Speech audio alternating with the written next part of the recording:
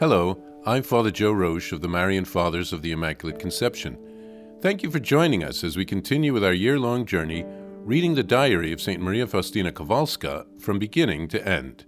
Today we take up from where we left off, beginning with diary entry number 1577. Tell souls not to place within their own hearts obstacles to my mercy, which so greatly wants to act within them. My mercy works in all those hearts which open their doors to it.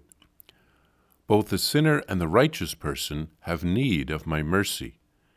Conversion, as well as perseverance, is a grace of my mercy.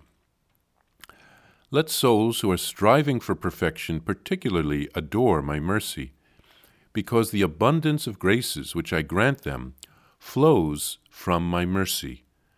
I desire that these souls distinguish themselves by boundless trust in my mercy. I myself will attend to the sanctification of such souls. I will provide them with everything that they will need to attain sanctity. The graces of my mercy are drawn by means of one vessel only, and that is trust. The more a soul trusts, the more it will receive. Souls that trust boundlessly are a great comfort to me, because I pour out all the treasures of my graces into them. I rejoice that they ask for much, because it is my desire to give much, very much. On the other hand, I am sad when souls ask for little, when they narrow their hearts. It is when I meet with hypocrisy that I suffer most. Now I understand you, my Savior, for rebuking the Pharisees so severely for their hypocrisy. You associated more graciously with hardened sinners when they approached you contritely. My Jesus, I now see that I have gone through all of the stages of my life following you: childhood, youth, vocation, apostolic work, Tabor, Gethsemane, and now I am already with you on Calvary. I have willingly allowed myself to be crucified, and I am indeed already crucified. Although I can still walk a little, I am stretched out on the cross, and I feel distinctly that strength is flowing to me from your cross, that you and you alone are my perseverance. Although I often hear the voice of temptation calling to me, "Come down from the cross," the power of God strengthens me. Although loneliness and darkness and sufferings of all kinds beat against my heart, the mysterious power of God supports and strengthens me. I want to drink the cup to the last drop. I trust firmly that your grace, which has sustained me in the Garden of Olives, will sustain me also now that I am on Calvary. O my Jesus, my Master, I unite my desires to the desires that you had on the cross. I desire to fulfill your holy will. I desire the conversion of souls. I desire that your mercy be adored. I desire that the triumph of the Church be hastened. I desire the feast of mercy to be celebrated all over the world. I desire sanctity for priests. I desire that there be a saint in our congregation. I desire that our whole congregation have a great spirit of zeal for the glory of God and for the salvation of souls. I desire that souls who live in our homes do not offend God, but persevere in good. I desire that the blessing of God descend upon my parents and my whole family. I desire that God give special light to my spiritual directors, and in particular to Father An and Father So. I desire a special blessing for superiors under whose direction I have been, and in particular for Mother General Michael, for Mother Irene, and for the directress of novices, Mother Mary Joseph. O my Jesus, I now embrace the whole world and ask you for mercy for it. When you tell me, O God, that it is enough that your holy will has been completely accomplished, then, my Savior, in union with you, I will commit my soul into the hands of the Heavenly Father, full of trust in your unfathomable mercy. And when I stand at the foot of your throne, the first hymn that I will sing will be one to your mercy. Poor earth, I will not forget you.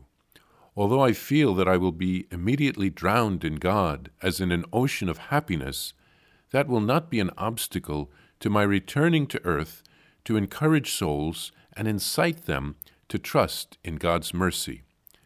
Indeed, this immersion in God will give me the possibility of boundless action.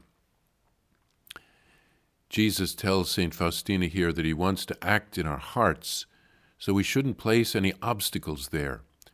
We all need his mercy. A grace of his mercy is our conversion, and then afterwards, our perseverance in doing the good. As we seek to grow in holiness, we should especially adore our Lord's mercy.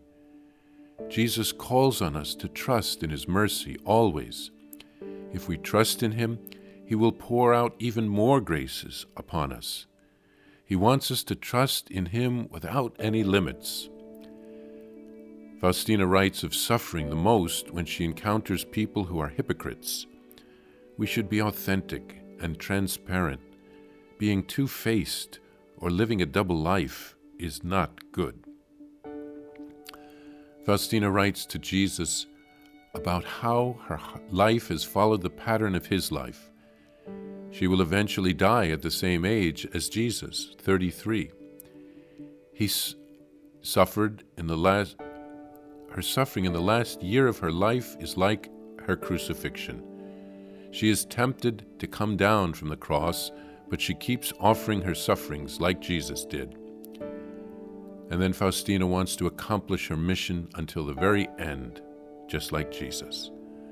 Faustina writes of her desires, which are like the desires that Jesus had on the cross, to do God's will, for the conversion of souls. And then she lists many specific desires for the sanctity of her congregation, etc. Faustina embraces the whole world and asks for mercy for it. And she promises to return to earth from heaven to continue her mission of mercy.